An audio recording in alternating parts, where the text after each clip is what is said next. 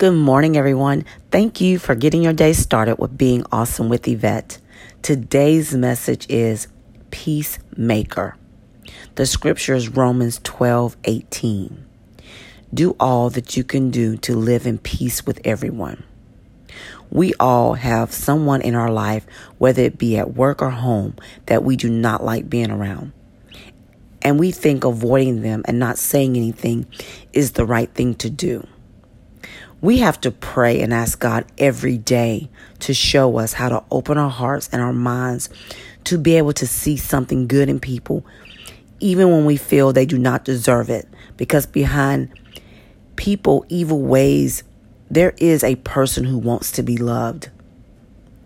I really hope this message was uplifting and encouraging for you to want to change and do the will of God, to become a stronger and better version of you. Please hit the like and subscribe button to be notified when I post the next message. Again, thank you for getting your day started with Being Awesome with Yvette. Have an awesome day.